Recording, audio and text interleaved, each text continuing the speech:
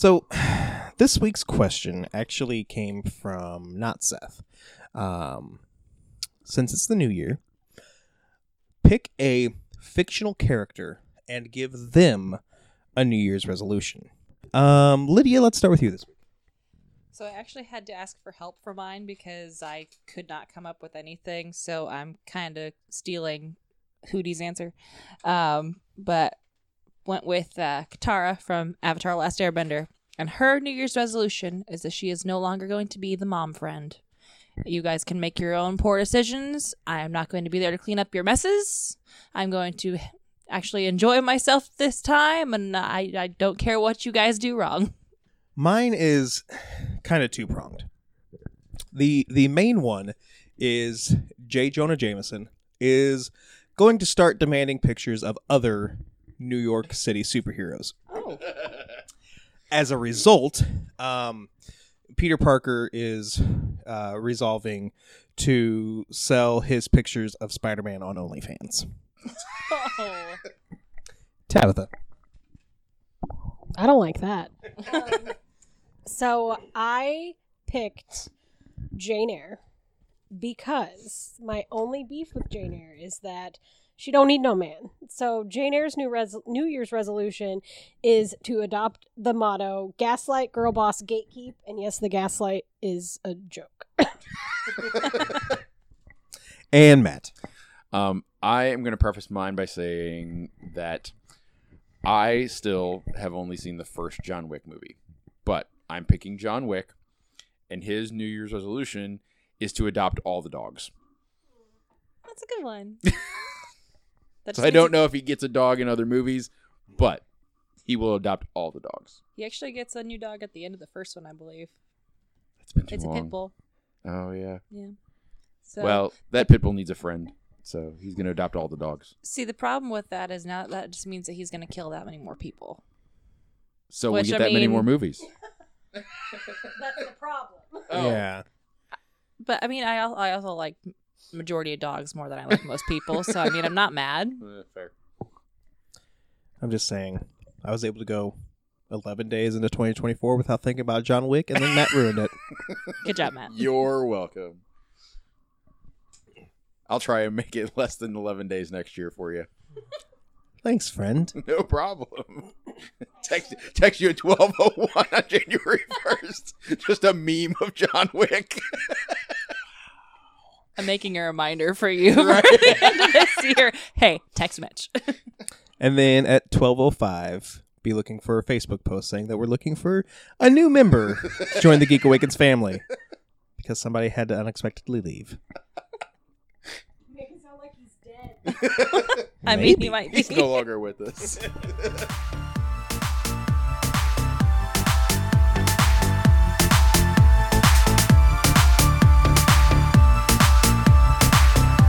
You're listening to the Geek Awakens with Mitch, Matt. Tabitha. And Lydia.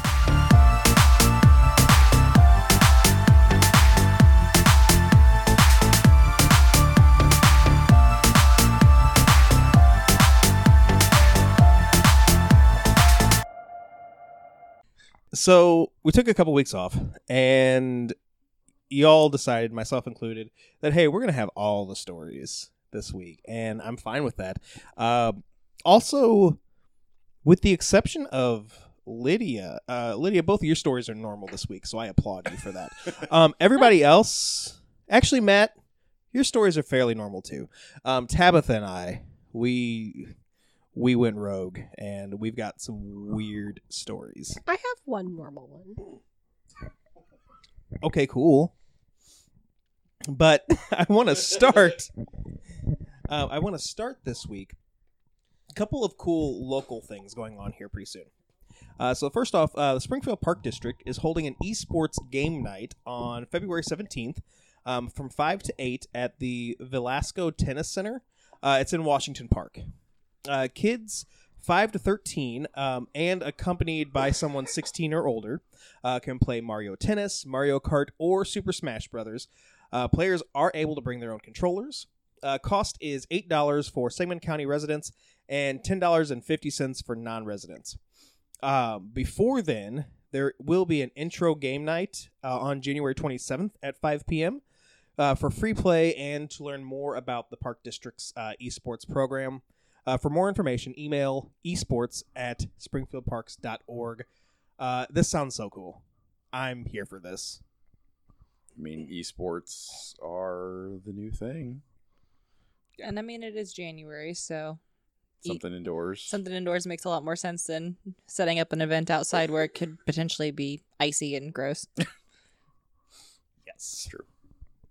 Coming up here pretty soon, Dumb Records is hosting a video game themed drag show called Game Over Sis. It is January 27th at 7 p.m. Tickets are $5 and attendees are encouraged to come and cosplay.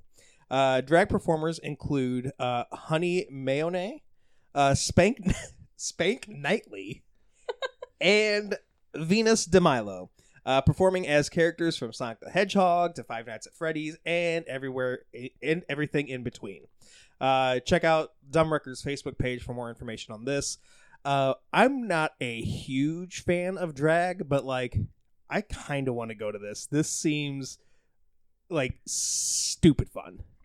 Dude, the drag trivia that we did a couple of years ago was one of the best times. I've actually been to a drag show with my mom, of all people, and I feel like I should just be like, hey, so what you doing on the 27th? Want to go somewhere with me? I spent my entire college career in a drag bar. So this sounds super fun, but I never saw one themed after video games. So I'm intrigued. Yeah. I just want to see like whoever dresses up as Sonic in drag. Go away, Mitch. You Nope. just wanna Nope. But fine.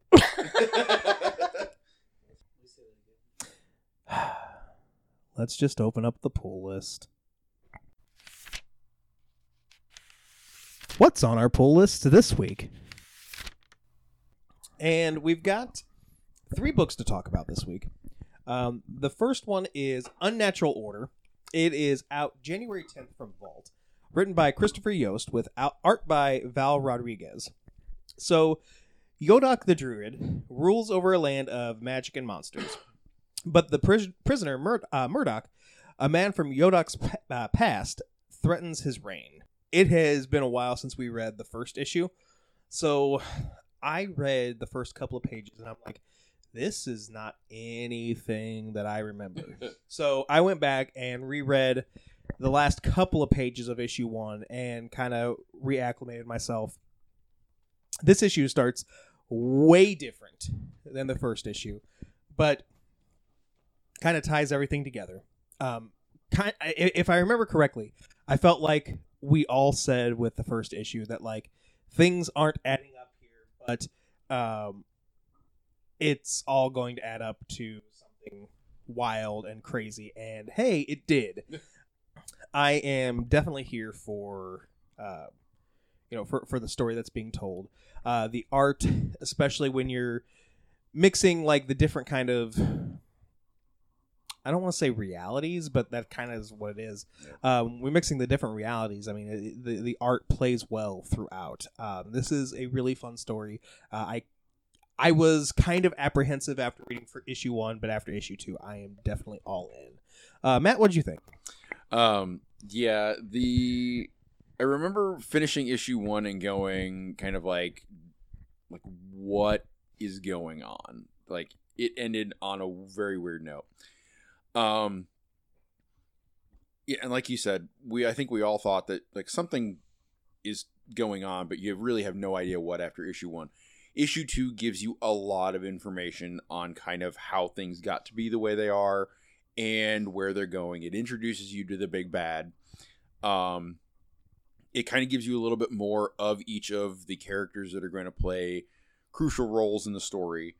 It also gives you a fair amount of background, I guess, into that soldier that you see at the end of issue 1.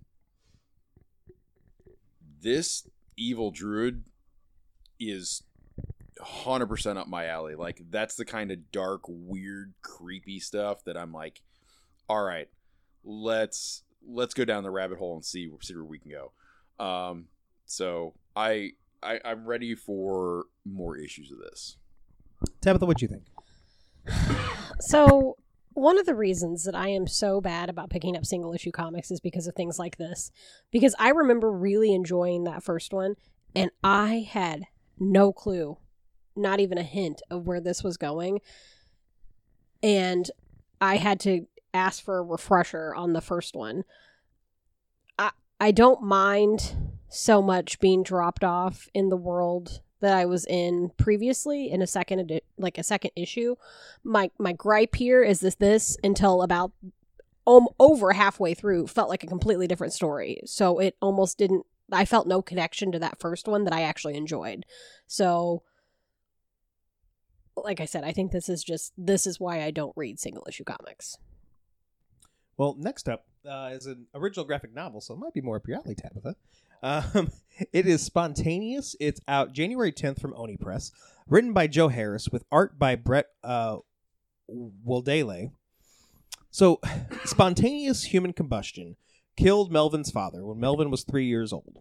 Since then, Melvin has devoted his life to finding out more about this phenomenon and just why this happens more than it should in his hometown. With the help of investigative reporter Emily, the two uncover secrets that were never meant to be revealed. Matt, let's start with you this time.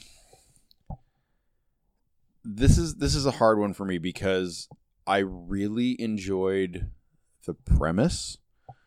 I really liked the idea behind this story. I didn't super care for the art apart from the fact that the differentiation between like the cool colors and then where fire comes in, like you get that yellow and orange like change to things. This, I hate to say this, but it feels like a good idea that was not executed super well. There's a lot of jumping back and forth. There's some confusion on what timeline you're in. And then at the end, you get an info dump to kind of answer all of the questions instead of letting you or showing you the characters figuring out what happened. I would have been happier with a 2-volume arc that in the second volume you kind of get to see them coming to those conclusions instead of the blocks of voiceover, if you will, explaining like what they figured out or what happened. So like I said, this idea is fantastic. I love this. I feel like there's a lot more to explore as far as that idea goes. I just was not a huge fan of the execution. One other note, I did happen to look this up. This is a paperback issue of a book that was originally released 12 years ago. Oh, wow. The hardcover was released in 2012. So, yeah, just a fun note for you. Tabitha, what about you? Part 1, spontaneous human combustion is like in my top 5 things that I'm terrified of. One day I think I'm just going to get so angry that it's finally going to happen to me. So watching it happen on the page was kind of terrifying. Just please don't have it happen here. I'll do my best. Okay. You're in control of yeah, truly, you are in control of me spontaneously human combusting in your house. I have the power. You have the power. I'm with Matt. Like, the time jumps in this were confusing at best. I kept having to go back a page to see if maybe I accidentally like skipped through something and I just missed it. I liked the story and I was intrigued, but I kind of felt like I was reading a ABC Family TV show in a way, and it kind of made you saying it was 2012 makes sense because there was that run of like 2010 to like 2013 where everyone was having like these kind of stories told where it felt very like Smallville, like there's like a big bad corporate guy in the background kind of thing running everything from his mansion in the woods. This just happened to be from his nursing home in the woods. I enjoyed the art. The best part of this, I think, was those moments where you were getting almost the flashbacks and the color differentiation for me. But as far as the story was concerned, it felt like it was just kind of like loose ended until they were like, oh, we want to end this. We need to wrap it up. My biggest complaint is for some reason I thought Melvin was a child and the reporter lady was like an older woman based on the way they were. And all of a sudden they're like kissing. And I was like, what in the Mary Kay Letourneau is happening? Like I had to stop. And I was like, how old is... I thought he was like 11 or like 15 and she was like in her 40s, and I was very upset for a brief moment until he's like laying on her lap underneath this tree, and I'm like, what how old? I need everyone's date of birth, please. Please provide me with your driver's license. So I don't know. Yeah, I agree with you, Tabitha. I really enjoyed the art. I thought the art was phenomenal in this. One of the hindrances was definitely how it was hard to tell the past from the present. There were definitely a couple times where I was reading along, and then I was like, wait a second. And then I flipped back a couple pages. I was like, oh, okay. You both complained about the info dump at the end. I actually enjoyed that because I didn't see it so much as an info dump as I did Emily telling her story. Finally, like this was Emily's, article, expose, what have you. And so for that, I was here for it because as someone who like studied journalism in college and everything like that, I loved Emily. I thought that there were definitely a few moments where like she said some things that I feel like only someone who's taken at least journalism 101 would have picked up on. And so I was here for that. I'm going to be honest, the first couple of pages, there were a few jokes that, I don't want to say jokes, but whatever, that kind of almost turned me off from this book. I almost checked out then, but then, I kept going, and I got really invested in the story. I think you're right, Matt. I really liked the idea of this story, and I think that it could have been a lot better. Just with like a few, and not even necessarily any like major, like tweaks to it. Just like a couple like little things here and there. I think it would have been a much more cohesive, much more, I don't want to say a more interesting story because it was interesting, but like there were a few times in there where it kind of took me out of it. One major thing that I don't think was ever explained: why did the police officer have her daughter with her like all the time? Every day is bring your kid to work day. I mean, maybe it's just because it's like small town USA or whatever. I am from small town USA. You still can't bring your daughter to work if you're a cop. Fair. But yeah, and kind of going back, like, yeah, some of the things that kind of turned me off. Now knowing that this story, was actually 10 plus years ago, like, okay, it kind of makes sense, because our senses of humor as a society was different back then. Yeah. Things like that. So, like, I guess I can kind of understand that. The last book we're going to talk about tonight is Send Them a Farewell Gift for the Lost Time. Very long title. Is this a Fall Out Boy song? Man, I wish. Dear Pete and Patrick. So, Send Them a Farewell Gift for the Lost Time is out January 16th from Tokyopop by Kokomi. So, Naruse and Tui were together for 4 years when Naruse decided he had had enough and ended things with his boyfriend.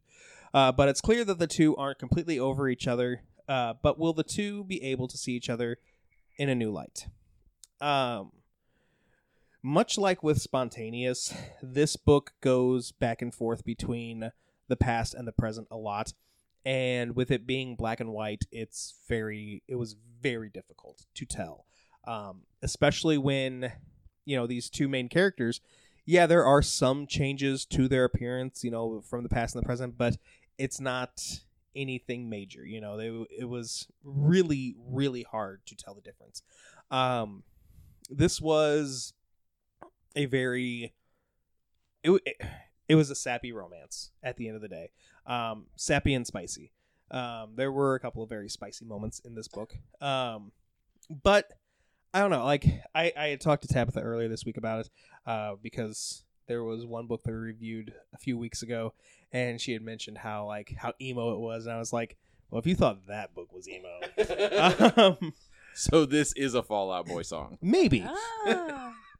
Ah. But yeah, but like I don't know. I thought that it was a really good story. It was cute. It was sweet.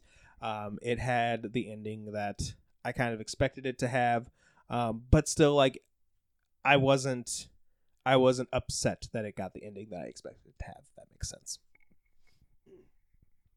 So now let's go to trailer takedown. Let's get ready for Trailer Takedown! And thankfully, we only have 2 movies to talk about this week because somebody wouldn't let us talk about the Steamboat Willie horror movie. Thank you. You're welcome. So I still watch that trailer anyways. You did watch it? Oh, absolutely. I still haven't gotten around to it. I had a whole conversation with my brother-in-law about it.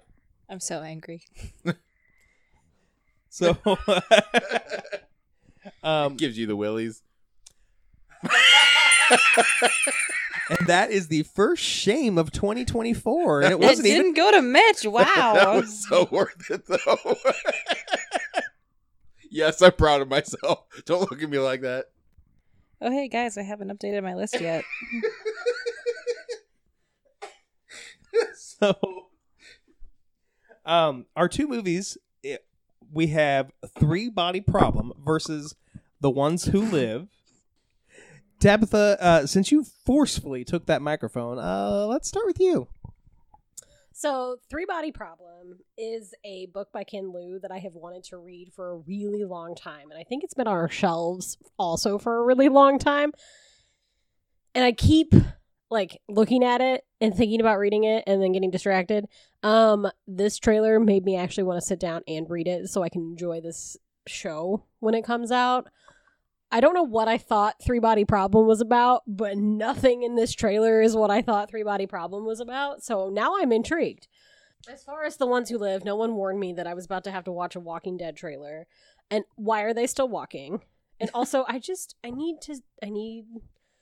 need the producers of these Walking Dead shows to realize that no one is going to the end of the earth for old Rick fucking Grimes. No one. I don't care how much you like him. No one's walking to the end of the earth for Rick Grimes. They're not doing it. It's not happening. And Andrew Lincoln's weird tiny teeth.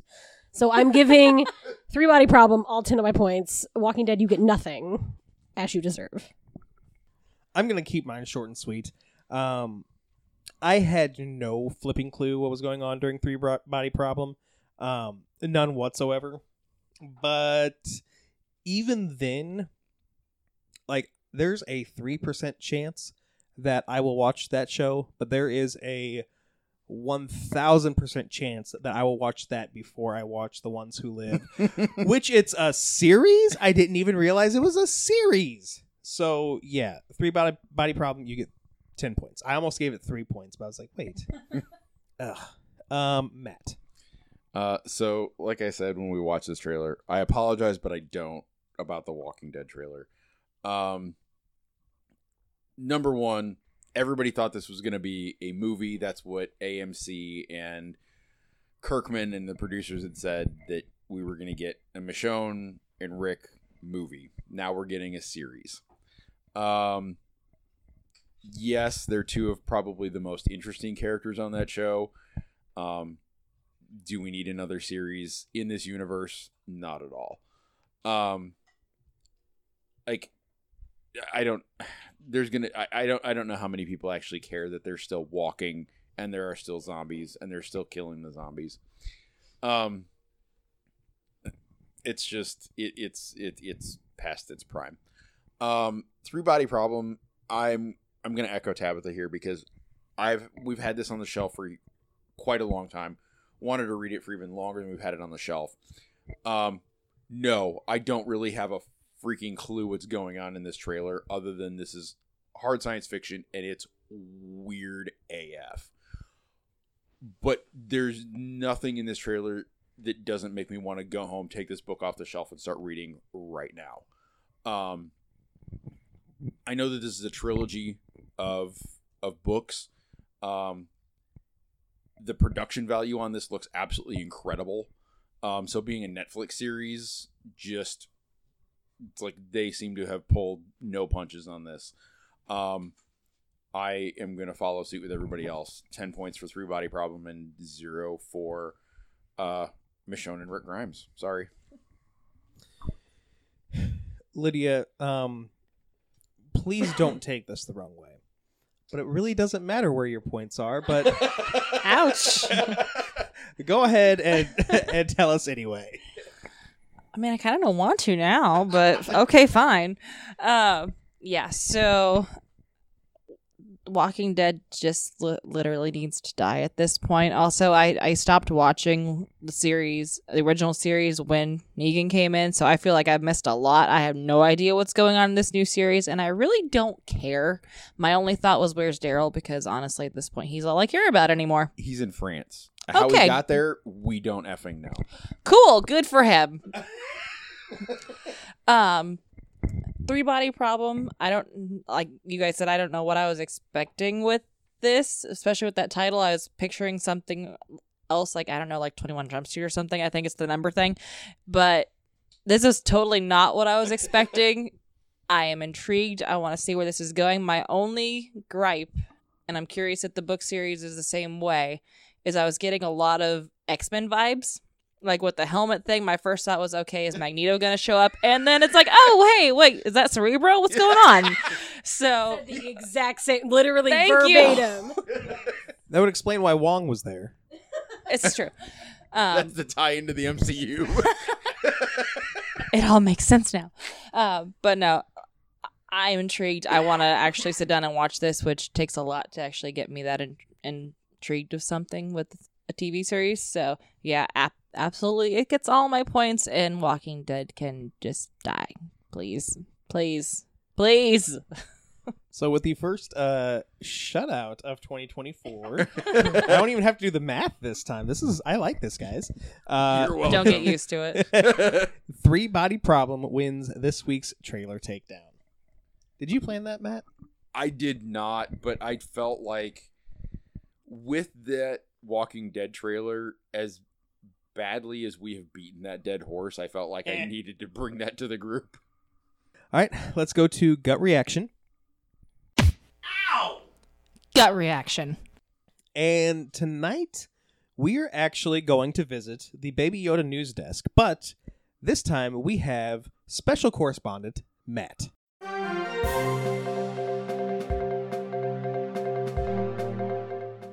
Coming to you live from a galaxy far, far away, the Baby Yoda news desk.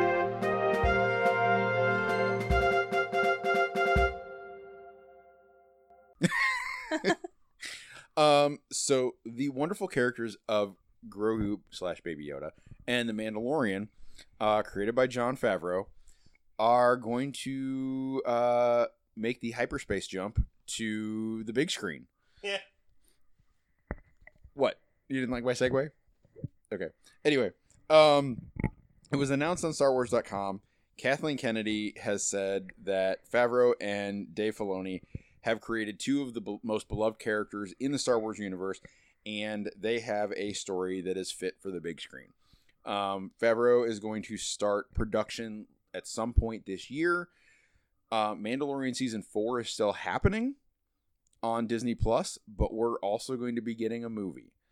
As much as I love Baby Yoda and Mando, I'm going to go thumb sideways on this, because at this point I feel like you almost should have just taken Season 1 and made that the movie. I'm wondering what big story they have in their back pocket that would be worthy of the big screen at this point. So, Lydia. I mean, we all know that my Star Wars knowledge and everything is lax. With how much love there is for these two characters in this series thus far, I am gonna go with you and say thumb sideways, because I'm concerned that they are taking the love these characters have and going, oh, we can make more money if we put it in a theater, and it's gonna flop. I'm giving this a thumbs 3/4 up. Has that been an option the whole time? I mean, sometimes, yeah. Thumb math? We've done thumbs mostly up. We've done this before. Mm. We've assigned it a percentage. Okay, fine. So now we're 75%, 80, 85. Talking about math, that's too much. fine. So a thumb mostly up.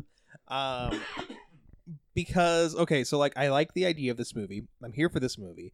This will hopefully make me get around to watching season 3. However, and I don't know if this is just the working title, but it's just called The Mandalorian and Grogu. Like, I don't know what I would call it, but not that. I do not like that name. Tabitha. I also do not like that name. However, I can't give anything but a thumbs up to anything involving Baby Yoda, so thumbs up. Lydia, let's talk about some video game voiceovers. SAG-AFTRA announced Tuesday that it apparently signed a deal with Replica Studios, which is an artificial intelligence voice technology company, basically agreeing to have licensing for actors' voices to be used in video games via this artificial intelligence. There has been a huge uproar in the voice acting community because apparently while they are acting like this was something that was voted upon by the members of this union, a lot of people are saying they had no idea that this agreement was even going on. SAG-AFTRA is saying that this agreement is supposed to be a good thing for voice actors, basically saying that it is giving them the option to opt out of having their voice used through this artificial intelligence if they don't want it and all that. However, like I said, everyone's saying, hey, we didn't even know this was a thing. Why would I sign my own pink slip? On and on and on. While I can see, like, from one side, because I've actually gotten Hootie involved in this, because, you know, union guy had to ask the question about all the ethics involved in this. If they did actually go through the steps of putting this to a vote and having people like put their 2 cents in, then yes, it makes sense to have an agreement in place where, hey, if you want to do this, we can get you actually paid to have your voice done as an AI, so you don't have to go through the hassle of doing this. If you want to opt out of it, you can say no, that's fine. If that's true, then cool. But if you went through all this process and got this agreement agreed upon, basically, without actually consulting the people that you are supposed to be unionized for, that is a big no-no, and there is a lot of consequences that are going to happen for this, and I think that we're going to see a lot more involving this story. So for right now, I'm going to go thumbs down because it feels like that they went behind a lot of people's backs and did something that they should not have. Yeah, this is a huge thumbs down for me. Isn't the whole idea behind AI like a big reason for the actor strike in the first place?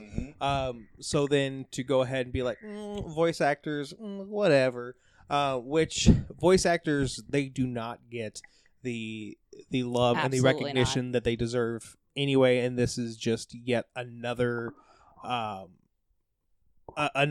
to that. Tabitha. At the end of the day, they were fighting against, previously with the SAG-AFTRA strike, the utilization of AI in general. And with the writer's strike, same thing, ChatGPT, where you have people fighting against computer systems. This is absolutely no different.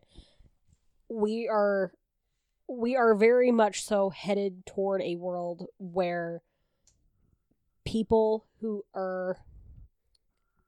I don't know how to word this without sounding like a jerk.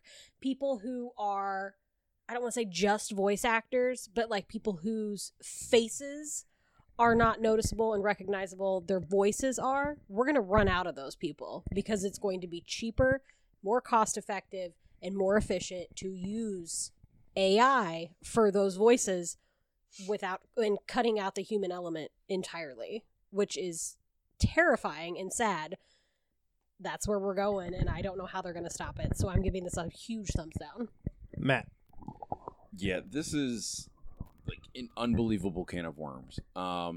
Because the voice acting business in general, from my understanding, which little as it is incredibly hard to break into. And those that do it are unbelievably talented. I've always had an issue with those animated movies that have the big name actors voicing characters. Granted, yes, you say what you will. Like Jack Black is Poe from the Kung Fu Panda. the Kung Fu Panda movies. He is Poe. Like, he just is that character. But the vast majority of those big name actors that voice those characters, it's like you're doing it because you want that big name attached to it. Mm-hmm. And if that big name can then opt in and say, yeah, go ahead and use my voice, now I don't even have to show up in the studio to record these lines. Those people that have made their life and their life's work to be voice actors are just completely shut out. They're out the door. They're done. Because why would you pay them to come in and recite their lines? Because they can't probably afford to opt out. But these big name actors will be able to, okay, yeah, go ahead and use it. So all of a sudden you've got Chris Pratt not just voicing Garfield and Mario, you've got him voicing every character under the sun because he decided to sign into this. Like, I'm not saying that he would, but like, just as an example. So, and that's not fair to those voice actors. Well, another point that I was talking to Hootie about was how does this affect like deceased voice actors? So like, are we Right. going to end up with Kevin Conroy voicing Batman for the rest of eternity because of something that they wanted to do with AI? Because the state opted in. Yeah.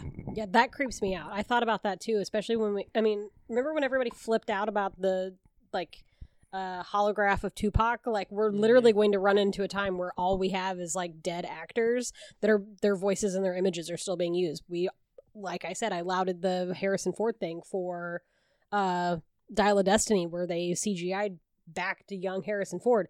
If they can do that well in that film, what stops them from doing that after he passes away? Yeah. So I'm gonna go thumbs down on this because it's just. I know in some ways this is where we're headed, but this is not where we need to go. Speaking of AI, Matt, you've got some Magic the Gathering news. I do. So Wizards of the Coast, Hasbro, Magic the Gathering continues to dig themselves a deeper and deeper hole.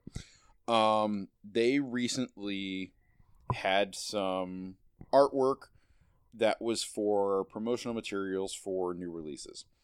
Originally, those images came out and people called them out saying that there was AI aspects to the artwork.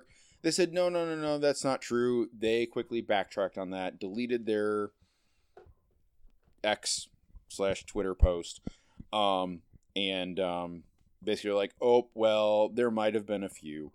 They confirmed that, quote unquote, some AI components were used in recent marketing artwork. They then promised to rethink how they work with AI and vendors in the future. Needless to say, the damage has been done. They have artists that have worked with them for years, including one who has done more than 60 Magic the Gathering cards. He's worked with them since 2007. He has said, nope, I'm done. I'm cutting ties. I will not do any more work for them. He did admit that he has the financial ability to do that. So don't take it out on those artists that can't afford to say no to this and have to continue to work with Wizards of the Coast. But he's taking a stand because he financially can. And he will not be working with them because he will not deal with a company that thinks that using AI components in artwork is okay. Hasbro, Magic the Gathering, Wizards of the Coast, like I said, they just continue to dig their own grave. I played that card game as a kid, teenager, but this is they just continue to misstep after misstep, and they're going to continue to pay for it. So thumbs down to them. I'll get to you in a second, Lydia, but Matt, I just want to mention that you said say no to this, and then I stopped listening because I got that song from Hamilton stuck in my Same. head. Same. I'm over here like jamming. Lydia. I forgot what we were talking about now. Yeah, so kind of the same thing, like with the whole voice actor thing. AI is getting way too involved in all forms of art to the point where people that have like spent basically their lives building their craft are getting pushed aside because computers can do it cheaper now, and I hate it. Just thumbs down. It needs to be removed from all forms of media. Yeah. Yeah, I don't have much to add. Thumbs down. This is kind of like what you were saying earlier, Tabitha. Like, there's no stopping it.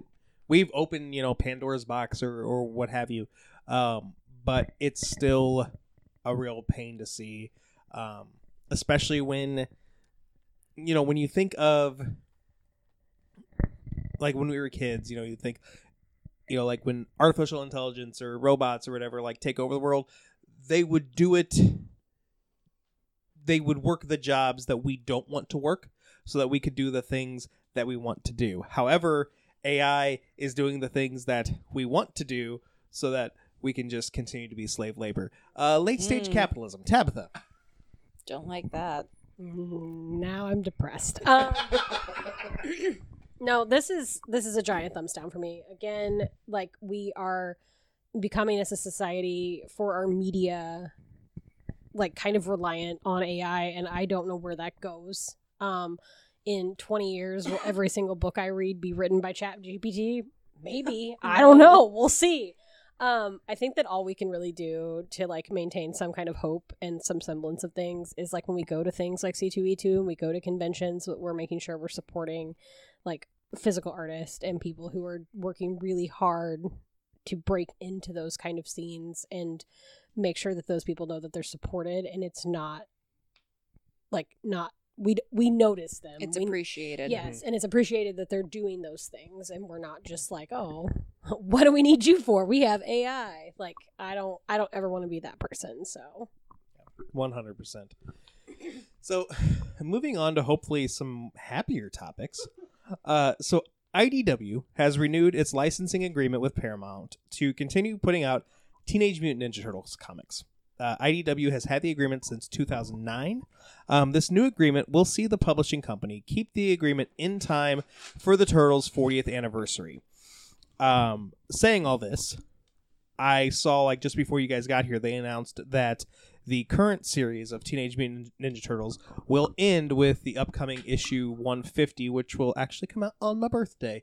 I am giving this a thumbs up. I have not read much of this huge run of Ninja Turtles. IDW also puts out the Ninja Turtles Saturday Morning Adventures. It was originally a mini-series, and now it's become an ongoing. I read the original mini-series. It was a lot of fun. I haven't read any of the other issues. But Teenage Mutant Ninja Turtles will always have a soft spot in my heart.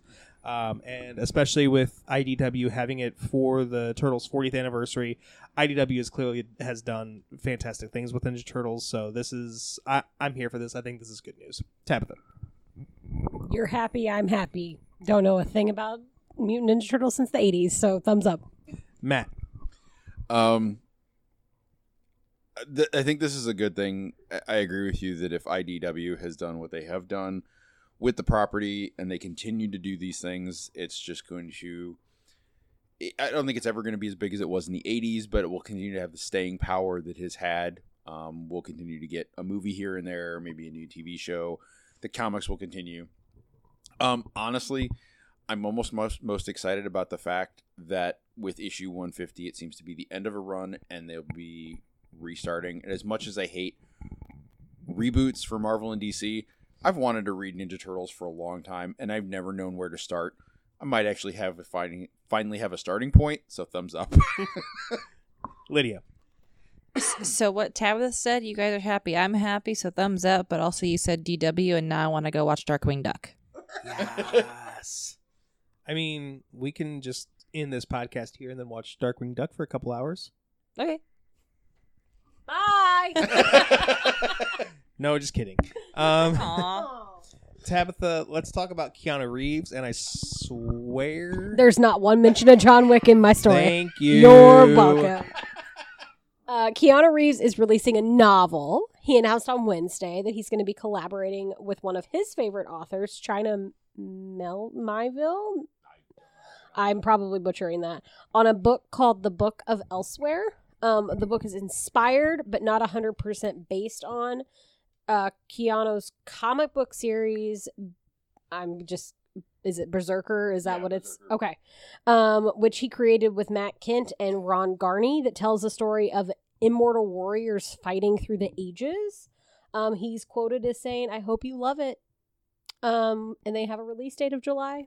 So I'm going to go with the solid thumb sideways. I don't know anything about this story, but I do know I love Keanu Reeves.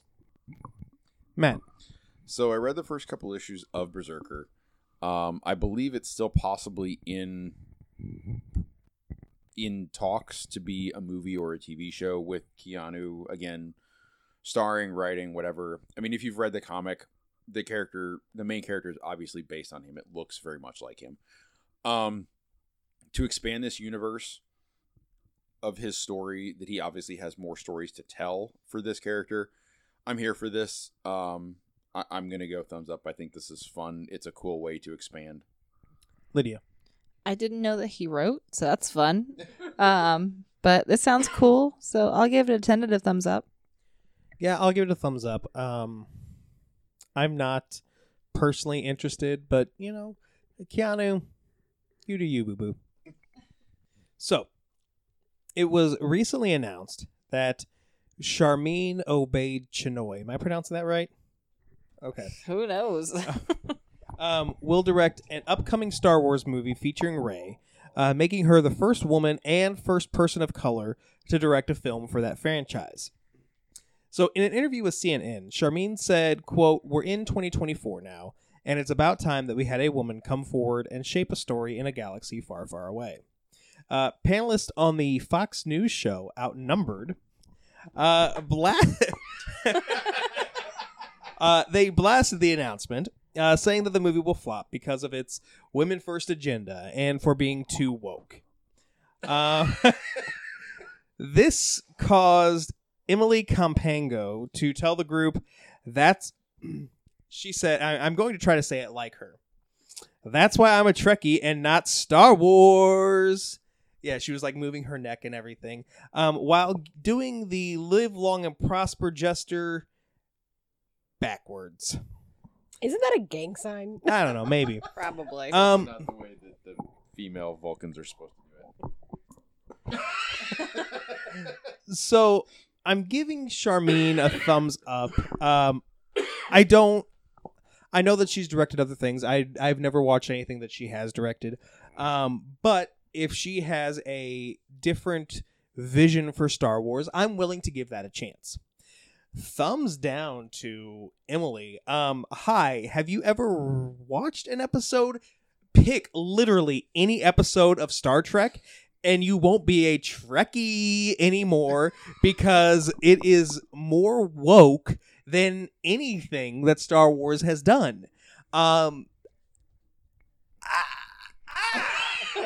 Thumbs down, Tabitha. I'm on an emotional roller coaster. So, good for Charmaine. Thumbs up. Get it. Give me a feminist Star Trek movie. But does it have to be about Rey? We come off such strong female leads in the Star Wars world. We've got Princess Leia. You even have Padme, who is at best like 75% not a peon. But then you gave me Rey, and I just wanted to punch her in the face the entire time. So, like, if we're going to do a new Star Wars character written by a woman that is a woman, give me a new character that is not Rey. Also, Fox News can get fucked. Thumbs down for them. Matt. Thumbs up to Charmaine. if she's got a story and it fits in the Star Wars universe, it goes with everything. Absolutely, thumbs up, fantastic, love it, go for it. Maybe she'll give Rey some backbone. Gonna retcon the whole character? Maybe, you never know. Wouldn't be the first time. So thumbs up to her. Absolute thumbs down to Fox News. And yeah, she obviously has never actually watched a Star Trek episode because Star Trek is way more inclusive than honestly Star Wars could probably ever dream of being. Lydia. So again, I don't Star Wars that much. I don't even really know who Rey is other than I could tell you from a picture. But thumbs up for Charmaine and good luck taking apparently what is a mediocre character and maybe making it better. Unpopular opinion. I liked Rey. Again, I have no frame of reference, so I'm just going off of the opinions in the room. Lydia, I will make a very good comparison after the show, and then you will not like Rey. Okay, cool. Yeah, thumbs down to everything else, because just... Can I punch those people in the face? Is Yes. that appropriate? Okay, cool. We're going to stick with stars, kind of. Matt, let's talk about Star Citizen.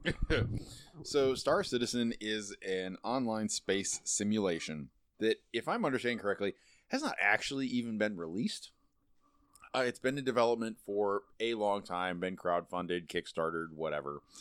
In the first quarter of this year, they are releasing a new pack of starships, vessels, what have you, that will be available in the game. This pack includes 175 vessels of all makes, models, whatever. The whole idea of this game, I guess, is that you build a fleet, you traverse the galaxy, doing jobs and quests and smuggling things and what have you. Here's the kicker. This pack costs $48,000. I'm sorry, what? Yes. $48,000. The hole gets deeper because apparently in order to qualify to purchase this Legatus 2953 pack, as they're calling it, you have to be a member of the Star Citizens Chairman's Club, which requires purchases of $10,000 to achieve. Yes, those are real dollars. You have to spend $10,000 in-game to have the option to purchase this $48,000 pack. And like I said, if I'm not mistaken, this game hasn't even really been released. What? So this is money laundering.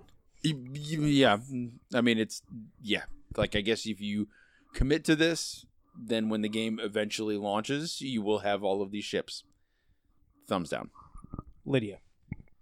So yeah, I was looking it up while you were talking, and yeah, it doesn't even look like it's out yet. So first of all, the fact that you're trying to sell me additional content for a game that's not even out yet, I'm angry.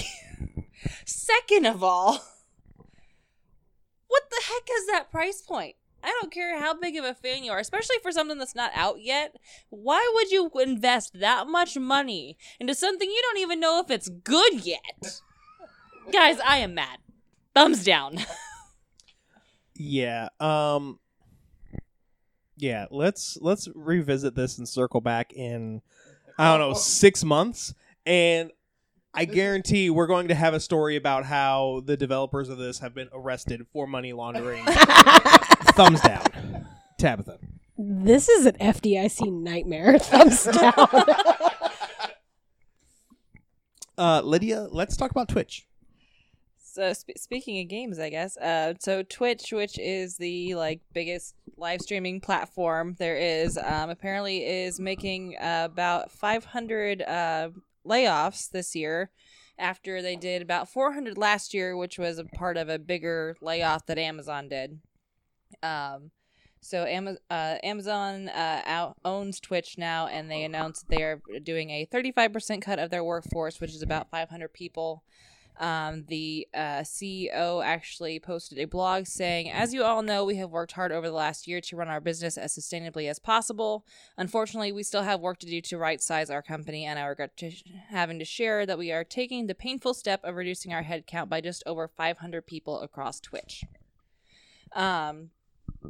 So apparently there's a lot more kind of going on with Twitch than just these layoffs. They are kind of downsizing, trying to cut costs as much as possible because they are doing this layoff. They are also stopping their streaming services for South Korea as of like February of this year. They also had about 5 executives leave the company within the past year. And they are also switching up their amounts that the streamers actually make off of their streaming service. So right now, they had a 70-30 split, which the streamers actually got 70% of the profits from the subscribers that they did. They are now switching that to 50-50, but they are doing 50-50 for people that may have made $100,000 or more on the streaming platform. If you are still below that threshold, you will still get the 70-30 split, but once you hit that, it will adjust to 50-50. So, I mean, I'm going to give a thumbs down to the fact that they're laying off 500 people because, I mean, that's 500 people's livelihoods that are basically going down the drain. But I feel like the fact that they allowed streamers to make $100,000, it doesn't say if this is a month, a year, or what. Even so, if you make $100,000 streaming, I think you can take a 30% cut. So I feel like they should have adjusted the amounts that they were giving before so that they didn't have to make this kind of cut internally and cost people jobs. So maybe adjust your numbers before you have to make this kind of adjustment for your own employees. So yeah, just thumbs down. I'm gonna go thumbs sideways. While I hate to hear about anybody losing their job, especially in a situation where they didn't necessarily deserve to lose their job. Not that anybody deserves to lose their job, but you know what I mean. Some people. I fired a lot of people, Mitch. But yeah, well, I don't ever. That kind of story never makes me happy. But at the same time, it sounds like Twitch is trying to course correct. I didn't realize that they were in the trouble that they were. I also don't know that I knew that Amazon had purchased them, but yeah, I digress. For about $970,000. Oh, what? Or no, not thousand, million. Sorry. Okay, that makes more sense. Sorry. Wrong number. So yeah, so like, if Twitch was in this situation, they should. Well, yes, they should have tried to fix the situation before it got this bad.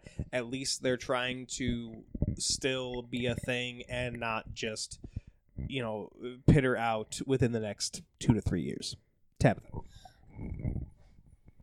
So the layoffs followed by upping their price, like essentially their prices for their streamers, and like the differentiation there and the cut that they were receiving previously makes me think that they lost money elsewhere. They like tried to do something on the background. They tried to buy one of those ships.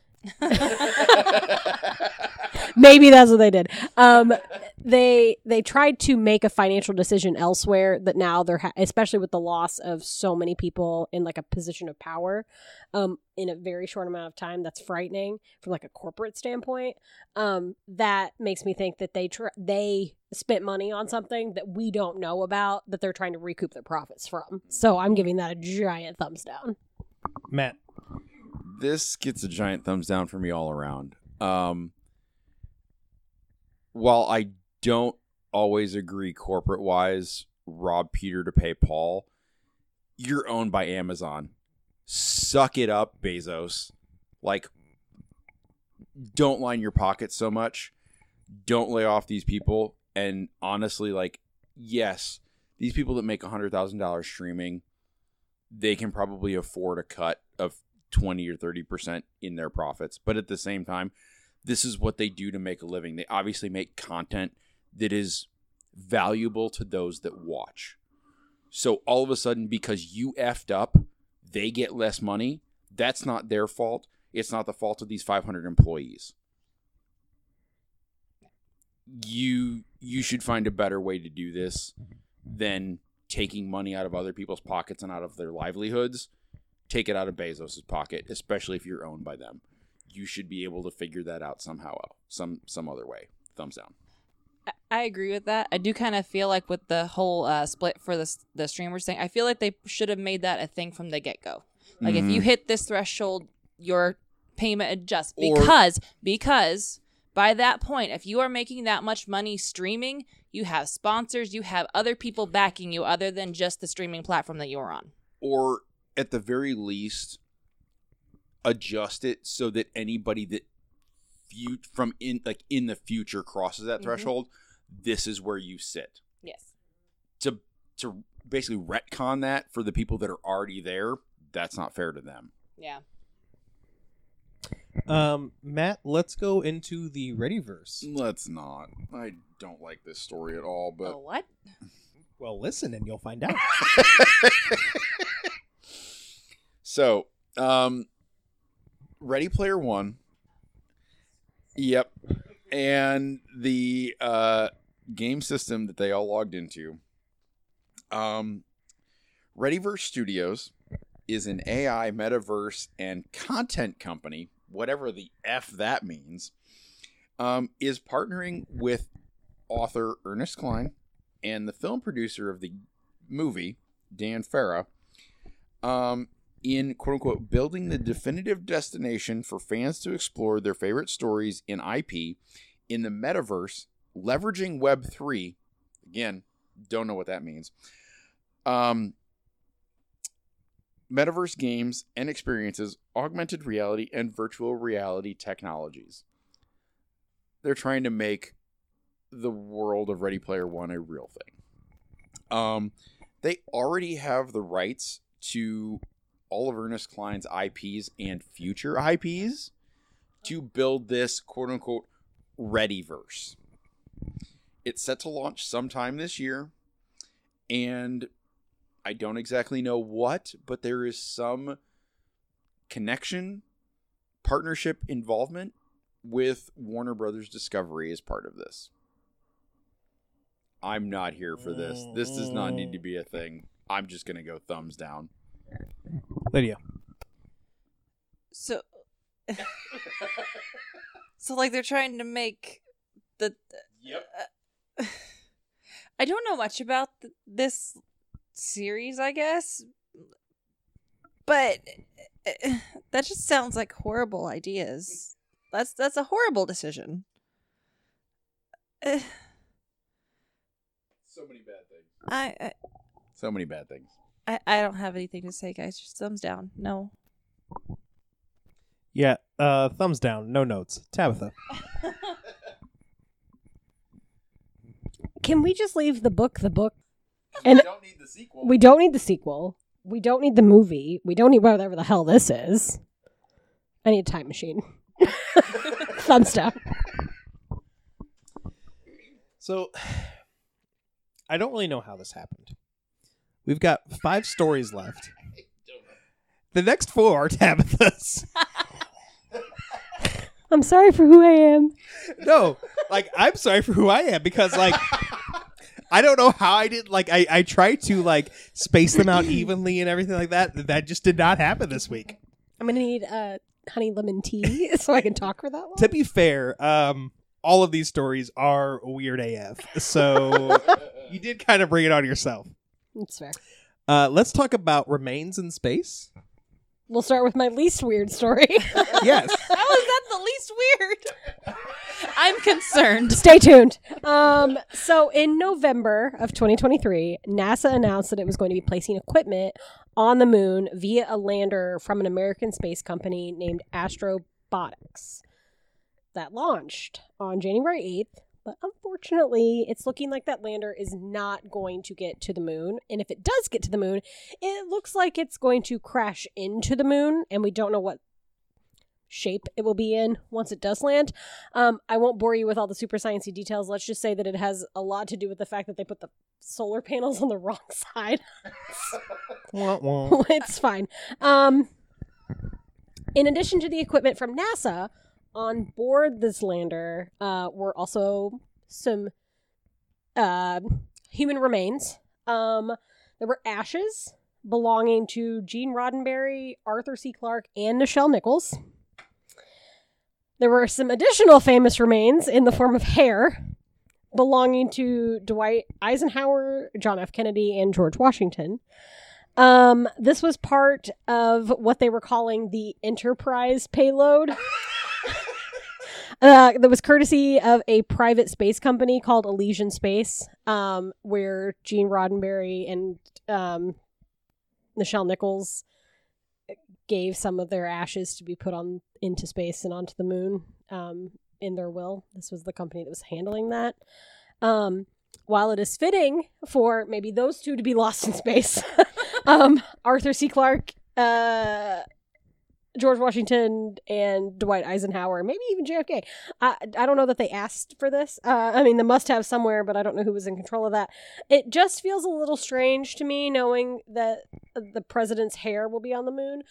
Maybe if it gets there. I don't... Oh, we shall see. We'll see where their ashes end up. In my opinion, Gene Roddenberry would be very pleased that his ashes were just roaming space. Same with Nichelle Nichols and probably Arthur C. Clarke as a sci-fi writer. I think George Washington is probably going, what is space? Dwight Eisenhower is just grouchy about it, and JFK is probably upset because he's Catholic. So thumb sideways. Matt. I mean, JFK did want to go to the moon. So there is that. Still didn't make it. Maybe, maybe not. We don't know. Danger Will Robinson? Danger George Washington? Please name the episode that.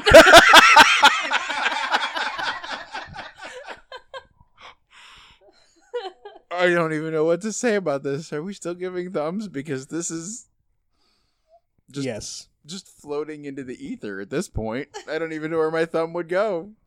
Not the moon. Nope. Lydia. So, like, these are like scientists and NASA smart people that are supposed to be like sending this thing off, right? Like, how do you put the solar panels on the wrong side? They forgot where the sun was in the winter, I think. I honestly don't know. I mean, if it ever does make it to the moon and it does crash land, I guess all the like hair and other things are gonna just join the ashes because it's gonna explode at that point. I don't know, guys. Thumbs side. Wait, I don't even know. Thumbs in space. I'm giving this a hard thumbs down. NASA, like, well, I guess it wasn't completely NASA's fault, but still, like, y'all dropped the ball on this one, hardcore. And kind of like to echo what you were saying, Tabitha, like, in all of George Washington's years, he didn't think that this would ever be a thing. He probably didn't know what space was, and then also didn't think that he would ever be there. And now there's his hair follicles going like it's passing star, I don't know, like star 867 or however the hell they name stars. I don't know. He just wanted to cross the Delaware. And now he's crossing the Big Dipper. Tabitha, let's talk about the sweetest lawsuit ever. Oh my god. All right. So you know how normally stories start out a Florida man? This one actually starts out a Florida woman. Specifically from the Tampa Bay area. She is seeking a class action lawsuit against the Hershey Company after the packaging for its peanut butter pumpkins showed false representation of the Reese's peanut butter cup. This woman says that she paid $4.49, which is very specific, for a pack of the pumpkin-shaped Reese's at her local Aldi grocery store because she assumed, and I quote, the product contained a cute-looking carving of a pumpkin's mouth and eyes as pictured on the packaging. Obviously, she opens it. It's just the chocolate, none of the detail. She says she wasn't going to purchase it if the pumpkins did not have the face. And now she has accused Hershey of trying to convince people to buy the peanut butter candy by misleading, untrue, and deceptive and or fraudulent representation. However, she is also seeking damages on behalf of the entire state of Florida who purchased their deceptive products like the White Ghost peanut butter bats and the peanut butter footballs. This class action lawsuit filing damages, she says, are going to exceed $5 million. If I filed a lawsuit every time I opened a package and the inside did not look like the outside, I would be having that video game thing. I would be in space with Gene Roddenberry's ashes. I would have so much money. It would be great. Thumbs down to this Florida woman. Matt. Y'all, if you don't know that you actually take a picture and are surprised when those Reese's peanut butter cups look like what they're supposed to, then you are an idiot. Like, if you open one up and it actually looks like a tree, you're like, holy shit, I got one that looks like a tree. Like, that's something you celebrate. Nobody expects them to actually look like a pumpkin or a tree. She's a moron. Thumbs down to her and her stupid lawsuit. Lydia.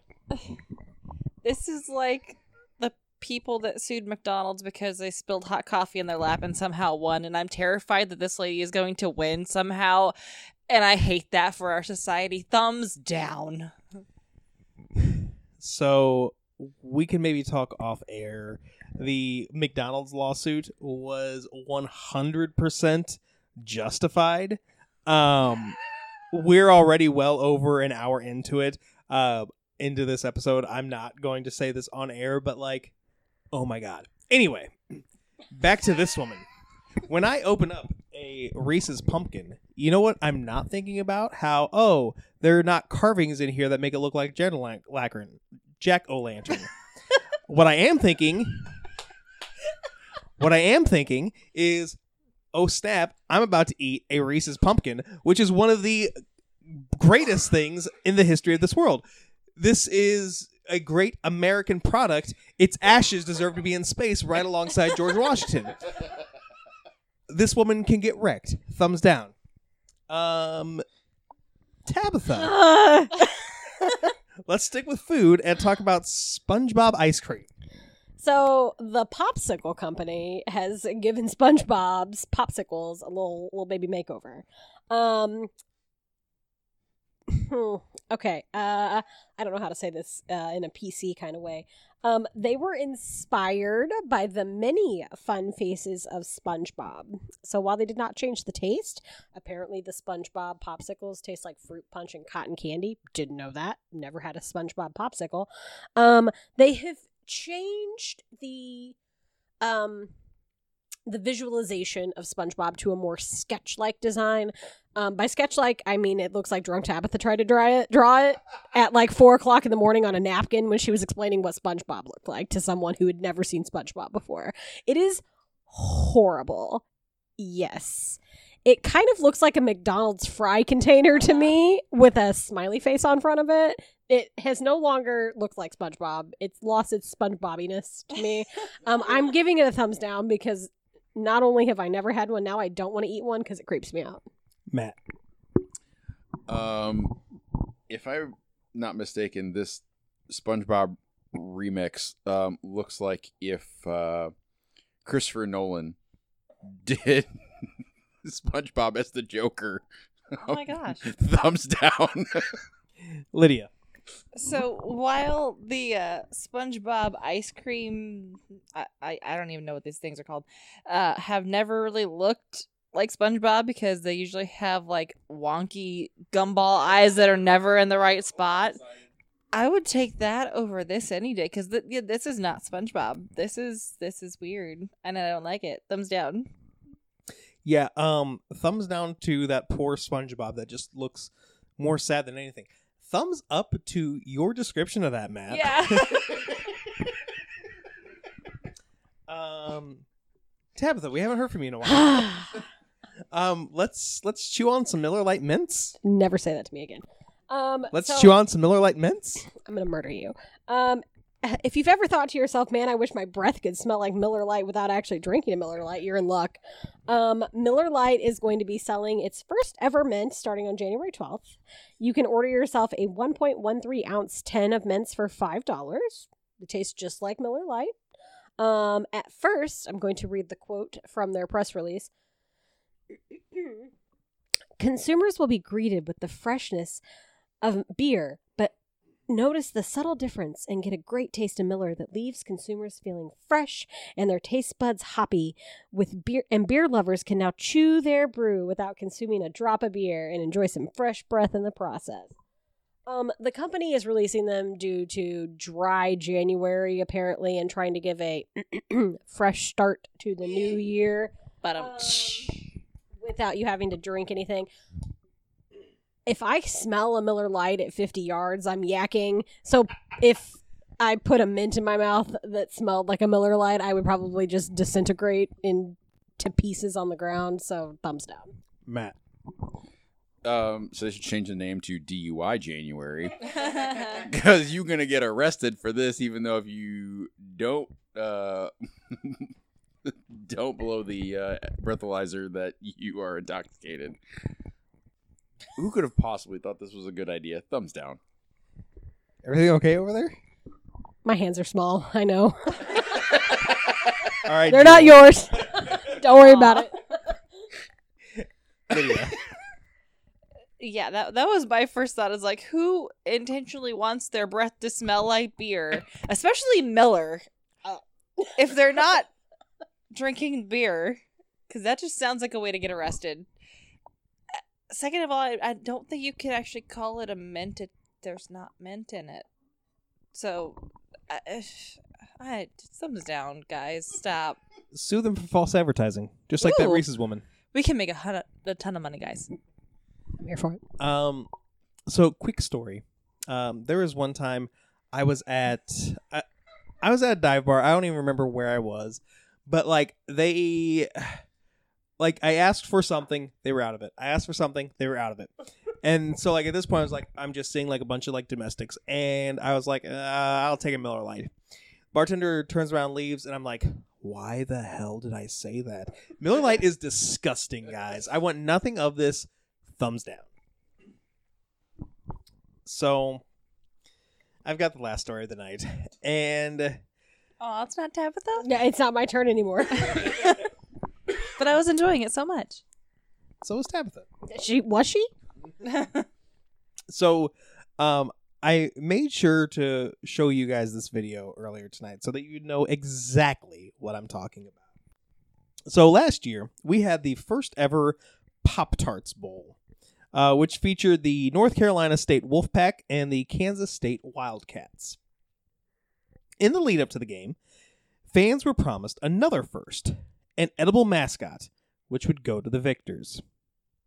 Before the game started, the mascot was unveiled via giant toaster, and it was a human in a Pop-Tart costume.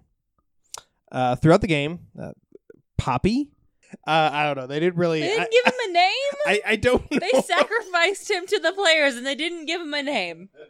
I'm mad. Throughout the game, Poppy could be seen like messing with the refs, dancing, and all around living his tartiest life.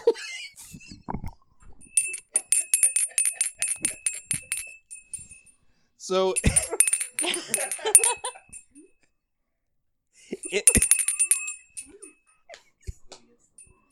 in the end, Like, Kansas State won 28-19. And this is where things get heated. I'm just going to leave this open. I'm just going to hold on to this bell.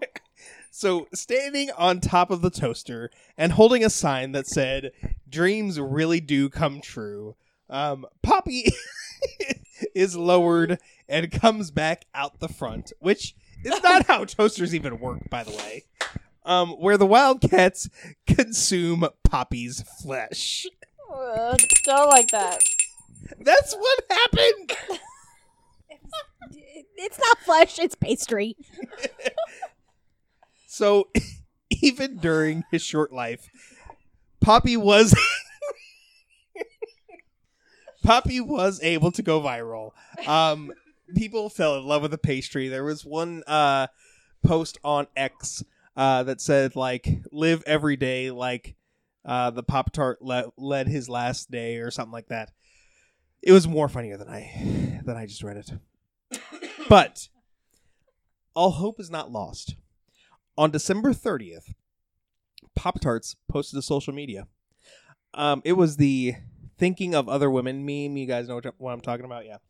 With the guy thinking, since one of Strawberry's eyes was left over, could that mean a full pastry regeneration, allowing Strawberry to come back again for next year's Pop-Tarts Bowl? You made it worse, not better. No. 10 times worse. This makes me want to take a bath with the toaster, but that's about it. But like, how bizarre is this?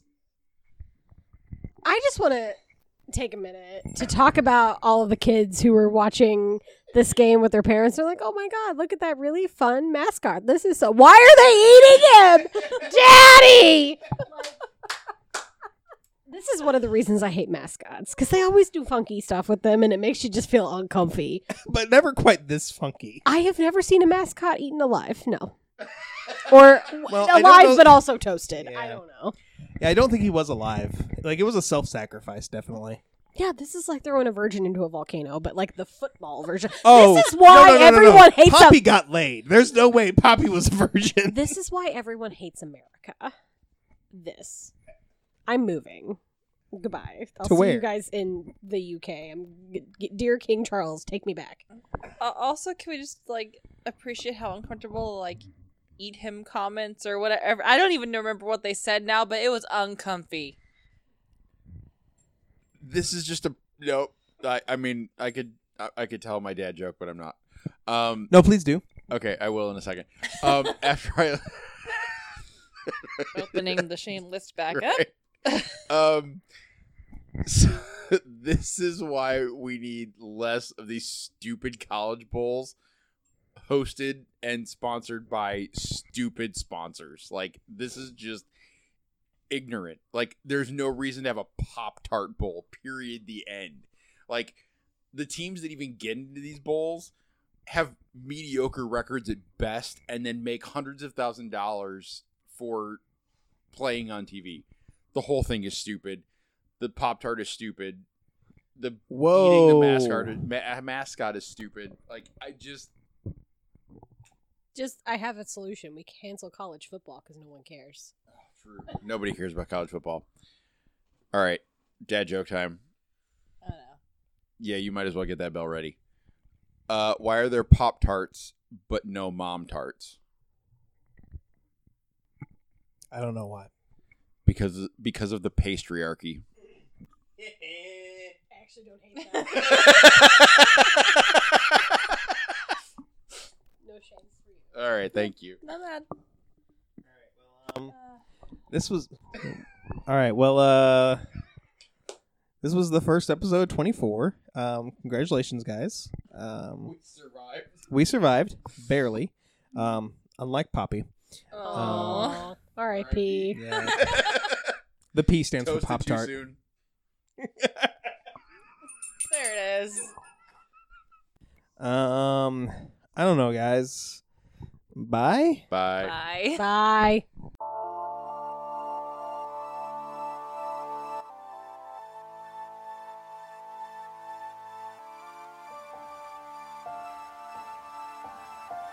That's going to do it for this episode of The Geek Awakens. If you have any questions, comments, or concerns, shoot us an email at thegeekawakenspodcast@gmail.com. It would be a shame if you didn't follow us on Facebook and Instagram at the Geek Awakens Podcast or on Twitter at Geek Awakens. Theme music created and produced by E. Cannon Beats. Our logo was designed by Shay McCain. Thanks for listening. We'll catch you next time. We're boldly gone.